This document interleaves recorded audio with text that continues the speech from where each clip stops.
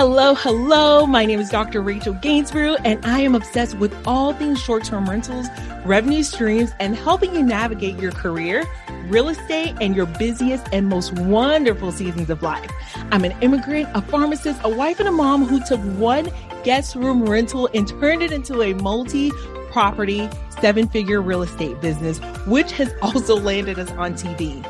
I'll teach you the real secrets and everything you need to build a short-term rental business that you love. I discuss the hard topics, mistakes I've made, and the mistakes others have made so you don't have to make them for yourself. Financing, automations, acquisitions, low occupancy, scaling, and building your team, all while balancing your life, are all subjects to be discussed here. Consider me that one best friend you can come to with your short-term rental business questions. So grab your coffee, get comfortable as you get ready to learn and grow with me. This is the Luxury Short-Term Rental Doctor podcast. Super excited to have my dear friend we just met within the last year or so, Stacey St. John, with us tonight. She is a women's champion in this STR space.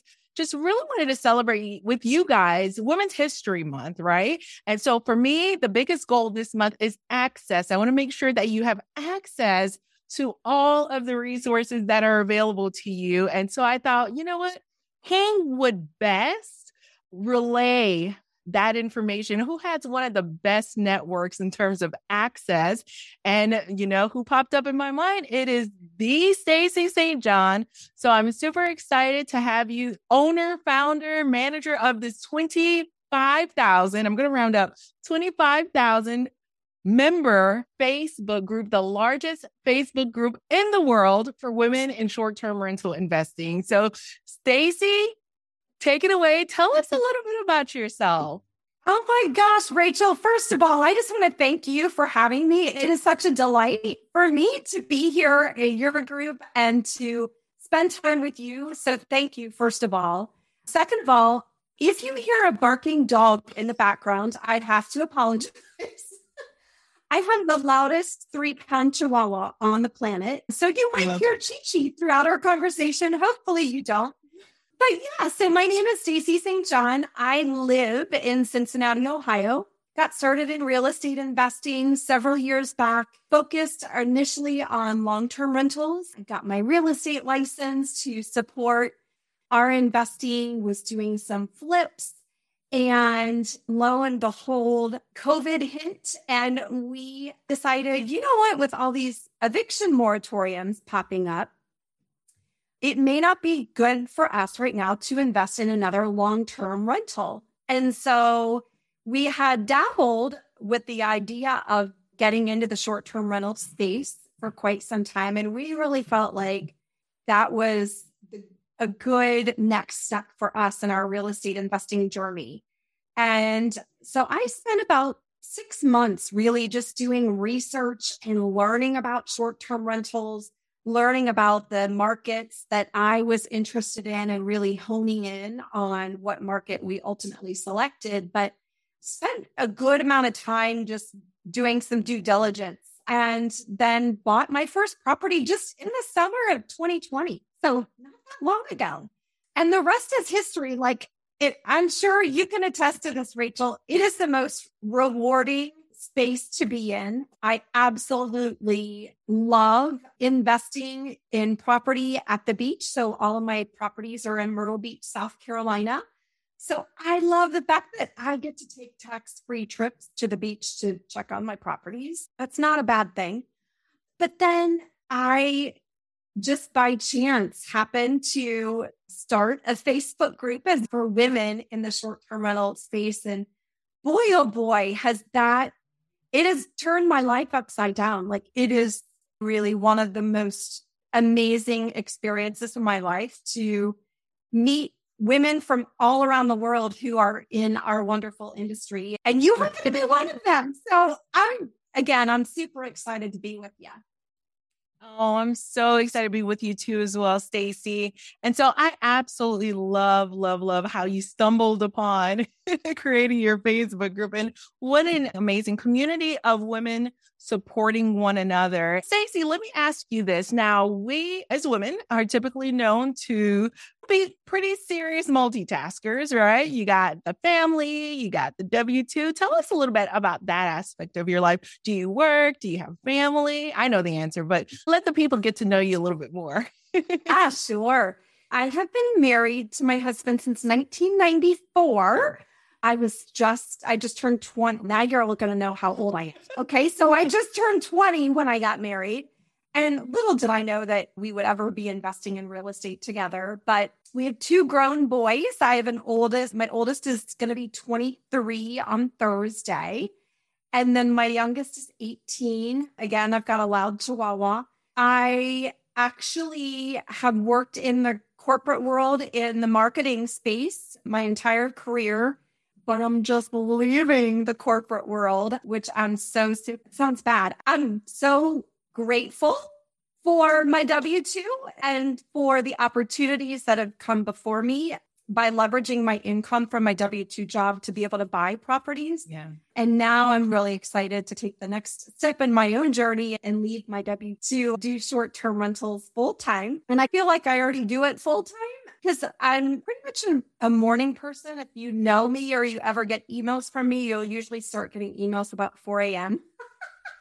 because I get up super early.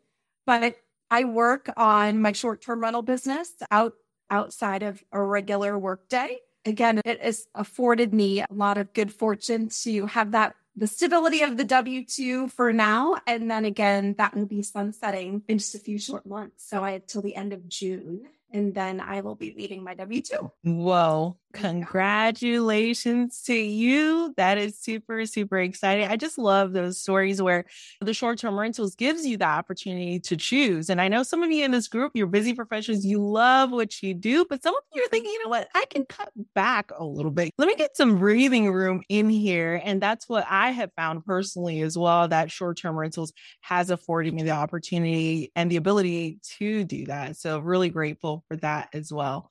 Stacey, what about for those who are exploring short-term rentals? We have a lot of new folks that joined even this week for the first time. And they're like, where do I start? Can I afford it? It's such a competitive market. How do I win a deal? Any words for those individuals as far as the starting point? How does someone get started? A couple of different things come to mind. The first thing that I always share with people is it's really important before you execute that you build a strategy to fold short-term rentals into a life that you want to live. So the last thing you want to do is spend your time and your energy and your money investing in real estate or investing in short-term rentals only to discover that you're sacrificing your friends, you're sacrificing your family, you're sacrificing your free time. So I always share with people before you do anything, sit down and map out what you want your life to look like in 5 years. Okay. And then what do we want it to look like in 3 years? And in order to get there, what do I need to accomplish in the next 12 months in order to hit that 3-year goal? So really reverse engineering your future and your future success, I think is a key step to, I would say it applies across anything, but it works obviously really well in the short-term rental space. Secondly, I also think it's really important to get clear on what you want out of your short-term rental investing. I hear a lot of people say, gosh, what market should I be investing in? What type of house should I be focusing on? Should I get oceanfront or should I get lakefront? Or should I be in the mountains or should I be in a small town? And the truth is, it really depends on what you want. The beauty is that short-term rentals are a profitable, viable business model in most any market, but it's really important, in my opinion, to align, again, your strategic goals and your own buying criteria, what you want out of this, and then pursue finding the markets and the property types that ladder up with those sets of criteria, shall we say. And then from there, it's really, once you've got that strategic plan outlined on paper, it's really understanding, okay, what operational model do I want to choose? Am I going to own? Am I going to co-host? Am I going to do rental arbitrage? Outlining what operational model you're going to want to have in place, and also what property management model you want to have in place. I could own, but I could still have a third-party property manager managing my properties. I could actually do rental arbitrage, but still have a third-party property manager managing my properties. So again, outlining again what you envision for this business of yours. And then from there, really outlining again specific criteria for your markets and your property types that you're interested in. I hope I'm not talking too much, Rachel, but that's kind of really a bird's eye view. No, it's so good. I absolutely love it because I love the way you looked at beginning with kind of the end in mind. What do you want your life to look like? And then building your business around that whole premise. So that's so good. I hope you're taking notes. Come back to me if you're multitasking, because that is so important, because eventually what's going to happen is you're going to have this business. Did you just leave your 9 to 5 to work 24 hours a day? We don't want that. Who wants to do that? Who wants to do that? Yeah. So fantastic strategy.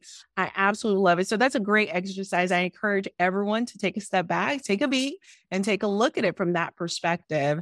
And so what I will tell you in our mentorship, as well as our group, we have a varying variety of budgets. So we have a lot. I'm in healthcare, so I do have the healthcare professionals who have a little bit more of that capital to utilize to spend. But we have others who are workers, others who have small businesses who may not have the biggest budget to spend to get started. So the range I've seen within our group is anywhere from $220K to $5 million. No joke. So it's a big budget. So I know when we were starting, we had a specific budget and we were looking around at markets that would fit into that budget. And I know you just mentioned that as well. So Stacey, I know you're in Cincinnati, Ohio, but you decided to invest in Myrtle Beach. And I would love us to unpack that market a little bit, because it's not a market that I'm familiar with in terms of all of the ins and outs of short-term rentals. So would love your insight and feedback. I think that'll be really valuable for those who are joining us today. Sure. Absolutely.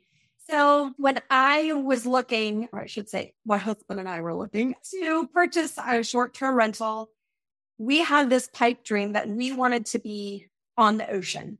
Okay. Again, I'm a huge beach girl, love going to the beach. And again, amidst COVID, I wasn't sure when I was going to get back to Cancun. So I thought, heck, we need to buy a property on the beach. But we had a specific budget that we wanted to stay within, knowing that we were pivoting our strategy and entering the short-term rental space for the first time. So we had a vision that we wanted to be oceanfront within a day's drive for us. And we wanted to spend $100,000 for less. Okay. So I love it. Long story short, I searched high and low. And let me tell you, those criteria are not easy to come by. We had landed on 2 different markets that were especially interesting to us. One was Destin, Florida. The other was Myrtle Beach, South Carolina. Now, I grew up going on vacation near Myrtle Beach, anywhere from Litchfield Beach, which is down south of Myrtle Beach, to Ocean Isle, North Carolina, which is just across the North Carolina border. So I was very familiar with the area. And we had also vacationed in Destin. Love the area. The key difference and really the deciding factor was in Destin, our budget would allow us to overlook a pond. And in Myrtle Beach at the time, we could buy an oceanfront property for less than $100,000. So we ended up flying to Myrtle Beach to look at different resorts, and primarily the Myrtle Beach market is made up of large oceanfront resorts. Now, let me back up and say, we wanted to be on the ocean, right? The Myrtle Beach market is made up of way more than large oceanfront resorts. But for what we were looking at resorts. We wanted to be in a condo specifically. because we felt, again, if we weren't there locally, it was less pressure for us to not have to worry about the roof or the foundation or lawn care or anything like that. Obviously, as we know, when we purchase a condo, we're purchasing from the walls in. And so we really felt like that was a good security blanket for us. Also knowing that we were in a market where there could be a hurricane, right? So again, looking at buildings that had the right infrastructure and size that we felt comfortable with. So long story short, we flew down to Myrtle Beach with the intent of buying one oceanfront property, and we bought two at the same time. It was like, gosh, we've got this one bedroom or this efficiency. And if you know my story, I love, love, love small properties because they have fantastic return on investment. They're cheaper to furnish. They don't have as much wear and tear. So I love those smaller properties. And so we were toying between, should we get this one bedroom or this studio? And we decided we should get both. And so that's what we did. We purchased two of those two properties at the same time. Now, funny enough, I actually just sold those two properties. Did you? And I did. I'm doing a 1031 exchange. Nice. And so we sold those two properties and they served us very well, I'll say, because as you might imagine, you can't really buy stuff on the ocean for less than $100K right now. And it's more like $200K. Yeah. So again, it served us very well from an investment standpoint. And we're off to bigger and better things as well there. I love that. It's certainly it's a great market. I was going to say for families, it's very drivable. There are a ton of activities for families to do. So we love it for the fact that it brings in so many travelers every year. But we also love it, again, because we enjoy it ourselves. And that was something that was important to us when we were outlining kind of our strategic vision for what we wanted out of our short-term rental business. Oh, I absolutely love it, Stacey. And so that's part of being short-term rental investors. You really have that opportunity to create a lifestyle asset that pays for itself, which is amazing. Yeah. And so I want to revisit the fact, a couple of things that stand out to me is that you started in 2022, and I know you have a wildly successful portfolio. You started off by niche and you say, you know what, I'm going to start with smaller properties, smaller footprint, smaller budget to furnish, which is fantastic and a great way to start for sure. And now you're transitioning 1031ing into something different. And so that's the beauty of short-term rentals, right? Start one way, get really laser focused, figure it out. And then you know what? You can transition. The way you start is not the way you necessarily will finish in short-term rentals. So that's really exciting to me. So tell us a little bit more about the Myrtle Beach market in terms of these condos. So are all of these condos in that condotel type of format? Do you know what I mean when I say condotel, Stacey? Yeah. And can you speak to that for those who have never heard of that term? Because I have never owned a condotel, but I've explored. So could you tell us a little bit about condo versus a condotel and what you're seeing more so prevalent in Myrtle Beach area? Absolutely. So a condotel is a resort, shall we say, or a building that has some sort of a front desk check-in. So if anyone can go into the lobby of that resort, even though they're privately owned condos, if anyone can go into a front desk and say, hey, I'm here to stay in Stacey's property or Rachel's property, through that front desk, that is what's considered a condotel. Now, some lenders will also define a condotel if there is an on-site timeshare office as well. So there may or may not be a front desk, but if there is a timeshare office, I have heard of lenders too that consider that building a condotel. So what happens in a condotel is quite often you can be in the condotel's on-site rental program where the resort obviously takes care of your property for you, or you can choose to self-manage or have a third-party property manager. The Myrtle Beach market, I should look up some statistic, but I will say a good majority of the resorts in Myrtle Beach or the buildings in Myrtle Beach are indeed condotels. Now, as you get through, I'm pointing up and down the map, like you can see my map in my head. But as you get up north in the North Myrtle Beach and Cherry Grove area, down south into Pawleys Island, Litchfield Beach, you do have some traditional condo buildings where there's no front desk check-in. And what does that mean to us as consumers or as investors? Oftentimes there are different loan programs available for condos versus condotels. Condotels are not backed by Fannie and Freddie and are non-warrantable loans. And so it is important to find a lender that is willing to lend on a condotel because those are loans that they usually have to keep in-house. And by and large, you're typically expecting to put down anywhere from 20 to 25% as your down payment. There are lenders in Myrtle Beach that do condotel loans, both in a commercial setting, so under an LLC, and others that do them under your own name, your personal name. I do have all of my properties in individual LLCs, which is so fun when it comes to paperwork. Again, we're all about risk mitigation and making sure that we don't have any opportunities for folks to see our good fortune and want to capitalize that through a lawsuit. So again, we've got all of our properties in different business entities for that very reason. Let's see here. What else about Myrtle Beach do you want to know? No, that's great. So the condos and condos, guys, sometimes you can use an FHA, Fannie Mae, Freddie Mac for condos, but condotels, we're looking more so like portfolio lenders, commercial lenders, business purpose lenders for those. Are there specific zoning regulations? Yeah. So within Myrtle Beach, by and large, I'm going to use some blanket statements here, but by and large, on the ocean front, that is primarily zoned for short-term rentals. And again, in the Myrtle Beach market, that is the main driver of the economy, are short-term rentals. And it's wonderful, knock on wood, to be in a market where, again, it is the main driver of the economy. So I feel like it's a staple of the community and certainly won't go away.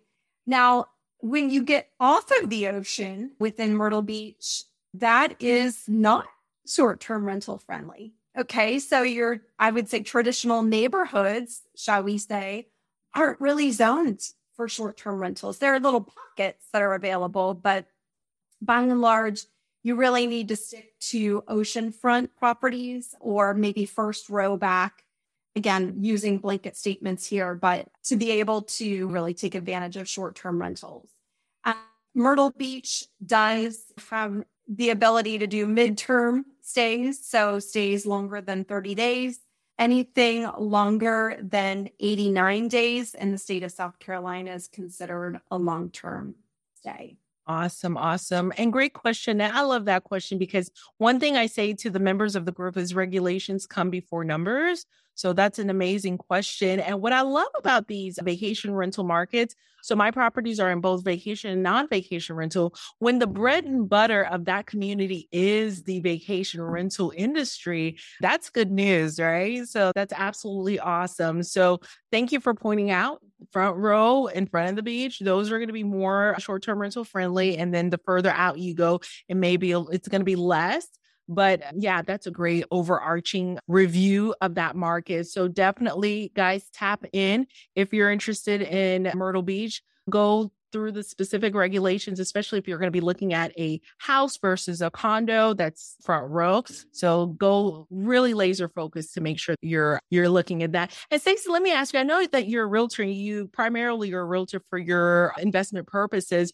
Do you have resources that we can connect with you as far as short-term rental friendly real estate investors that we can connect with? Sure. So I have a wide variety of folks that I'm connected with in Myrtle Beach. I do have a couple of key go-tos, shall we say, realtors that I personally have worked with multiple times.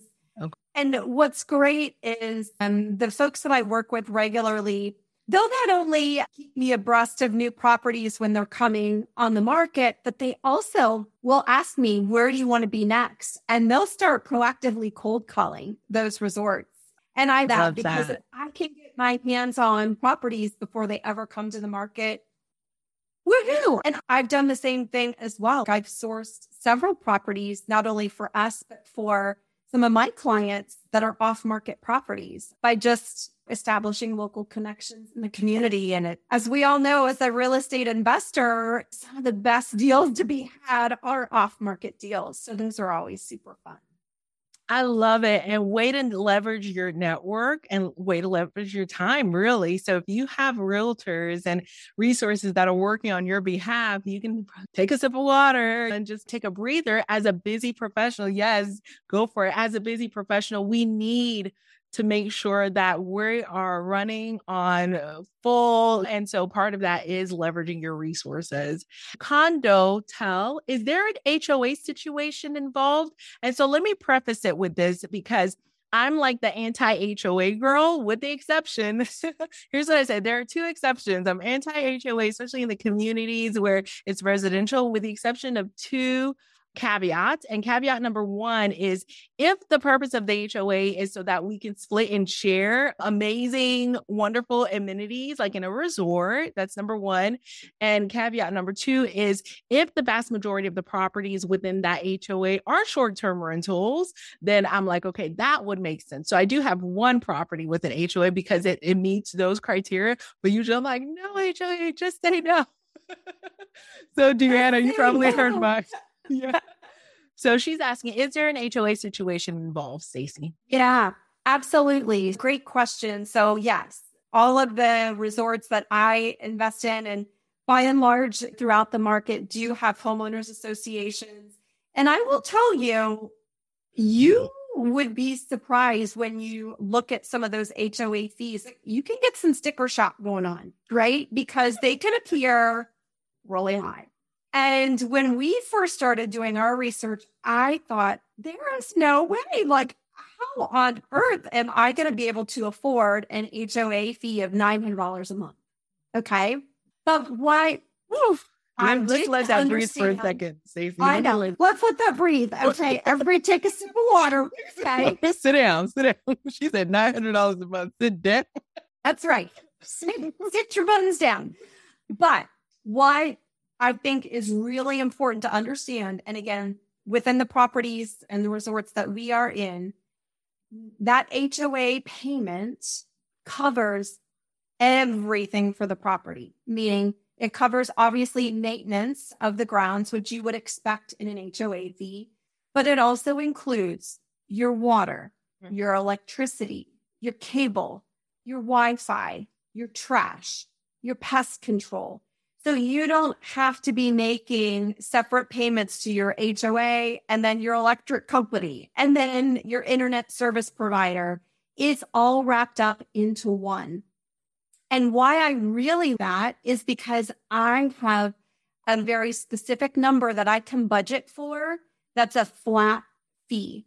Now, some people might look at that and go, I don't like the fact that it's a flat fee. For me, I actually love the fact that I've got one number I'm plugging into a spreadsheet. It's predictable. And if a guest comes and stays in my property for 2 weeks and takes 4 hot showers a day and cranks the AC to 58 degrees, I'm not paying anything extra. So I really like that. Now, again, to each his own, because I know some people that may not fit within their business model. And when I back it out, if I were not paying that one payment, I would probably be paying the same amount for all of my utilities. I would just be making separate payments. I love that. And just thank you for walking us through that, because I think that's definitely a perk. In a lot of cases, there's your answer. There is an HOA involved, but it's pretty all inclusive, which is really neat. So thank you for sharing that, because I got that sticker shock too when I heard 900. There is no way. And so if you sit down and you take a step back and delineate all of those different utilities, as well as the groundskeeping, the landscape, all of that. So it seems like it's very reasonable now that you've put it that way.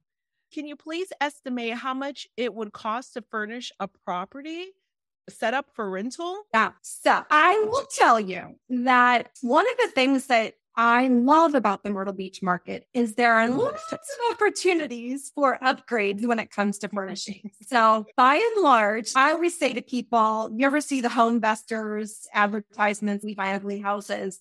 I have this motto that I buy ugly condos. right? And fix them up. Because within those condotel resort, I think, now I'm going to totally just go out on a limb here, but I think what has happened over the years is investors have purchased them and thought, I'm not going to invest a penny more into making this space nice because it's already making money and it could be ugly as heck, but it doesn't matter because I'm still cash flowing, right? My own model is very different. So I purposefully take ugly looking condos, make them into beautiful kind of relaxing, serene environments with a doubling down on the fact that by setting ourselves apart in the market, we're going to be able to demand higher revenue rates, higher average daily rates, and we're going to demand higher occupancy rates.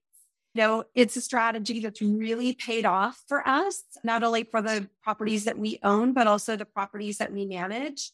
So that I preface all of that because I do invest heavily into furnishing my properties. I believe wholeheartedly in that business model. I will say for a 1-bedroom, again, I'm totally just spitballing numbers out of thin air, but if you are taking a 1-bedroom from ugly to beauty, you might expect to pay $25,000 for rehab and furnishing. Okay. If you're just talking furnishing alone, if you're buying a turnkey space and you're just furnishing a 1-bedroom, I would typically factor in about $10,000 to $12,000. For a studio, it can be on the lower side. For a 2-bedroom, 3-bedroom, obviously it can go up from there. And again, each project is unique and different. I hope that provides some ballpark numbers. Yeah, absolutely. And I've seen your unit, Stacey. I love the way, I think I saw one with this beautiful shiplap wall on the, yeah, I remember seeing that. And that was just so beautiful.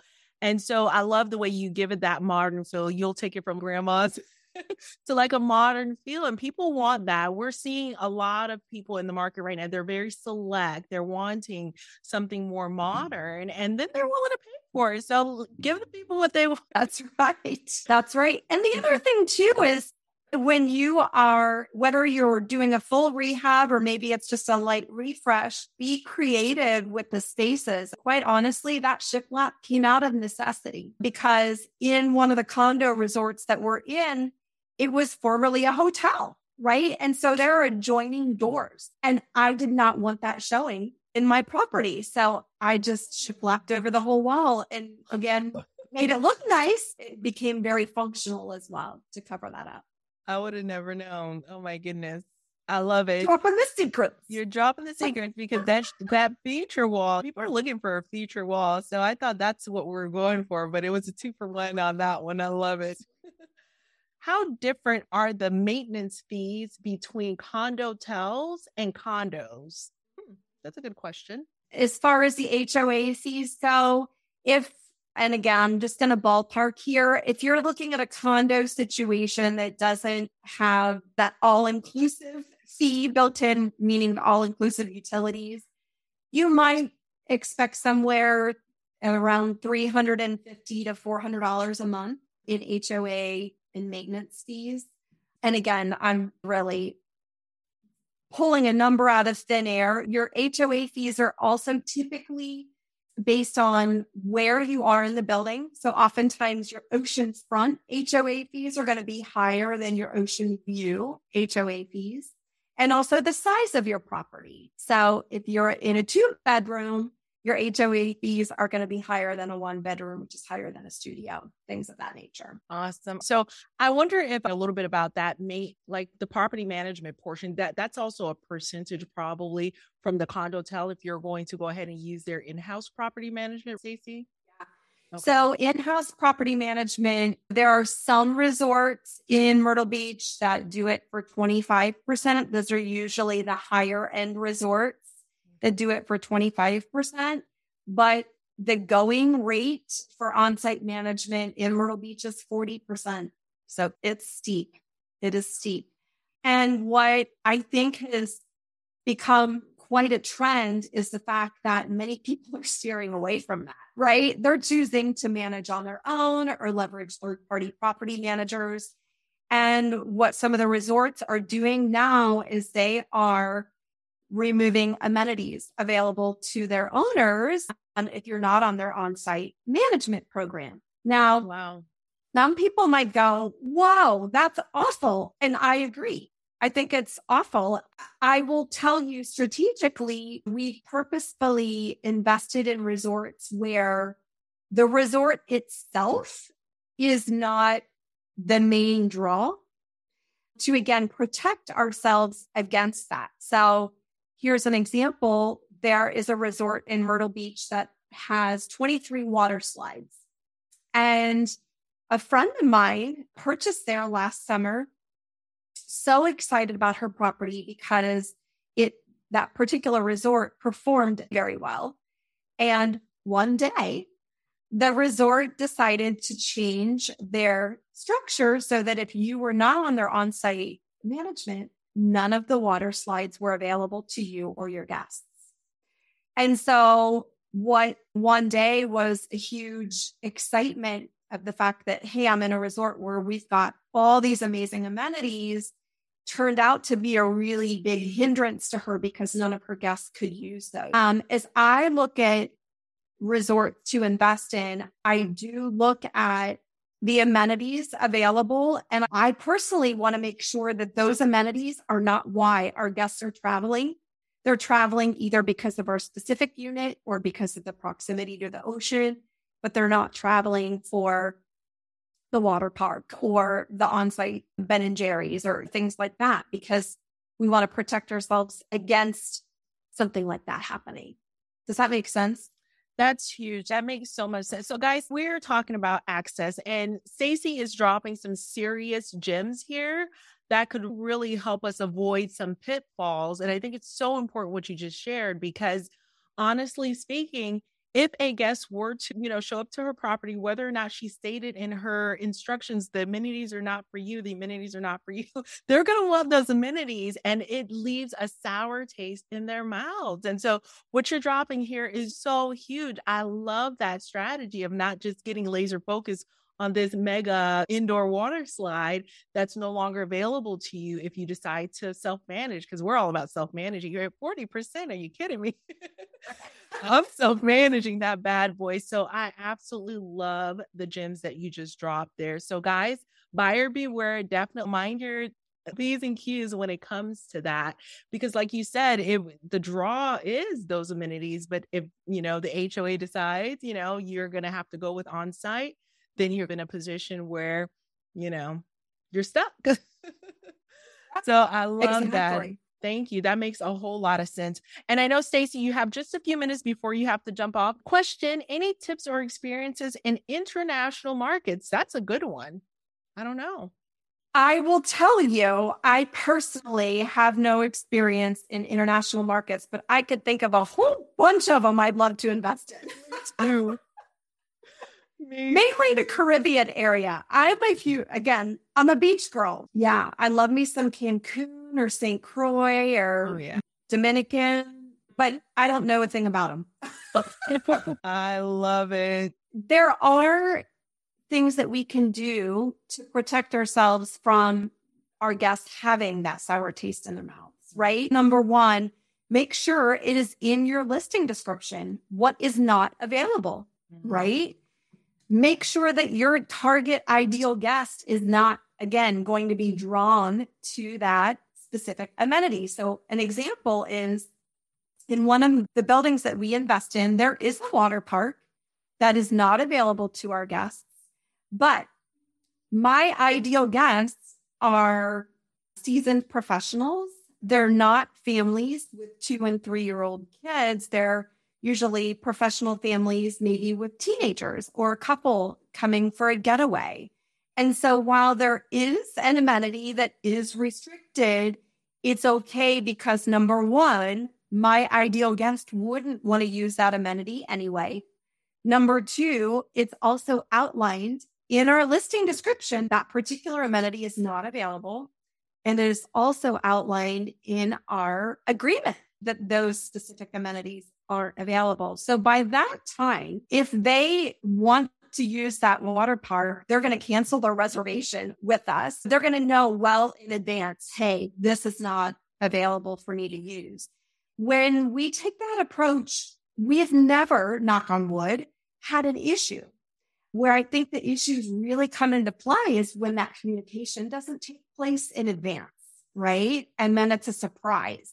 That's really when those sour grapes start to happen. Wow. No, absolutely. And that's with everything, Stacey. And I'm glad you touched base on that. When it comes to communication, guys, that is the way to make sure that we're providing that guest that 5-star stay. And that is with the communication, even setting expectations. If something is going down in the neighborhood and they're redoing all of the roofs and there's going to be a construction zone, if you communicate that clearly, and sometimes it takes more, I would say all the time, it takes more than once. You can communicate clearly in multiple spaces, whether it's in the description of the listing where they'll see it, and then the welcome message. And Stacey even mentioned the agreement. So you're agreeing that you understand that we have this kind of gap in what, a lot of individuals' expectations would be. That is how you win your guests over, is them understanding and everyone being on the same page. There has to be a same pageness. Otherwise, they're going to get out there and it's going to be a struggle for them and a struggle for you because, then they start complaining about everything else. Right? Be on the struggle bus. Yeah. Get off the struggle bus. I love it. All right. So last question. What do you think about themed units, say Japanese, Zen, beach? Can that work against us or help in occupancy? Oh, that's a good one. I like that. Oh, so that's a good one. I personally don't have any themed units. I do know a successful investor who themes all of her units. And so I think, again, as long as your theme aligns with your target audience, that is what is going to work to your benefit. If your theme does not align with your target audience, there is going to be a disconnect, shall we say. And so I think that's when you could find yourself having some challenges in getting that property booked. But I think, again, as long as you have your ideal guest very clearly outlined, you know who they are and what they enjoy, I think a themed property could be really cool. Awesome. Awesome. Yeah, I love that question. That's a great question. So guys, this is our last moment with Stacey. I know she's going to be doing some teaching. If you have not checked out the say it for me, Stacey, your Facebook group. Female Short-Term Rental Investors. If you haven't checked out the Female Short-Term Rental Investors Facebook group, you are missing out. And guys, friends don't let friends miss out. So I'm telling you, jump in there. Say it one more time for me, Stacey. Female Short-Term Rental Investors. You can just get on Facebook, search it up, and you'll see a hot pink background with white lettering. That's us. All I have to do is type females and it pops up for me. And you see my Facebook name. It's got all the words: luxury, real estate, investing, financial, independent, short-term rental. I put all the words, the keywords. I am not one to call you out at all because I love it. So type in Female Short-Term Rental Investors Facebook group, guys. Oh my goodness. A wonderful space, a lot of collaboration in that space, a lot of information sharing, networking. So definitely go ahead and join that group. So thank you, Stacey. Any final words before you jump off? I would just say, if you are new to this space, you are in a great place with Rachel. Keep on your learning journey. And I know Rachel's going to take great care of you. So thank you again, Rachel, for having me. I appreciate it. Oh, thank you. Thank you, Stacey. Bye for now.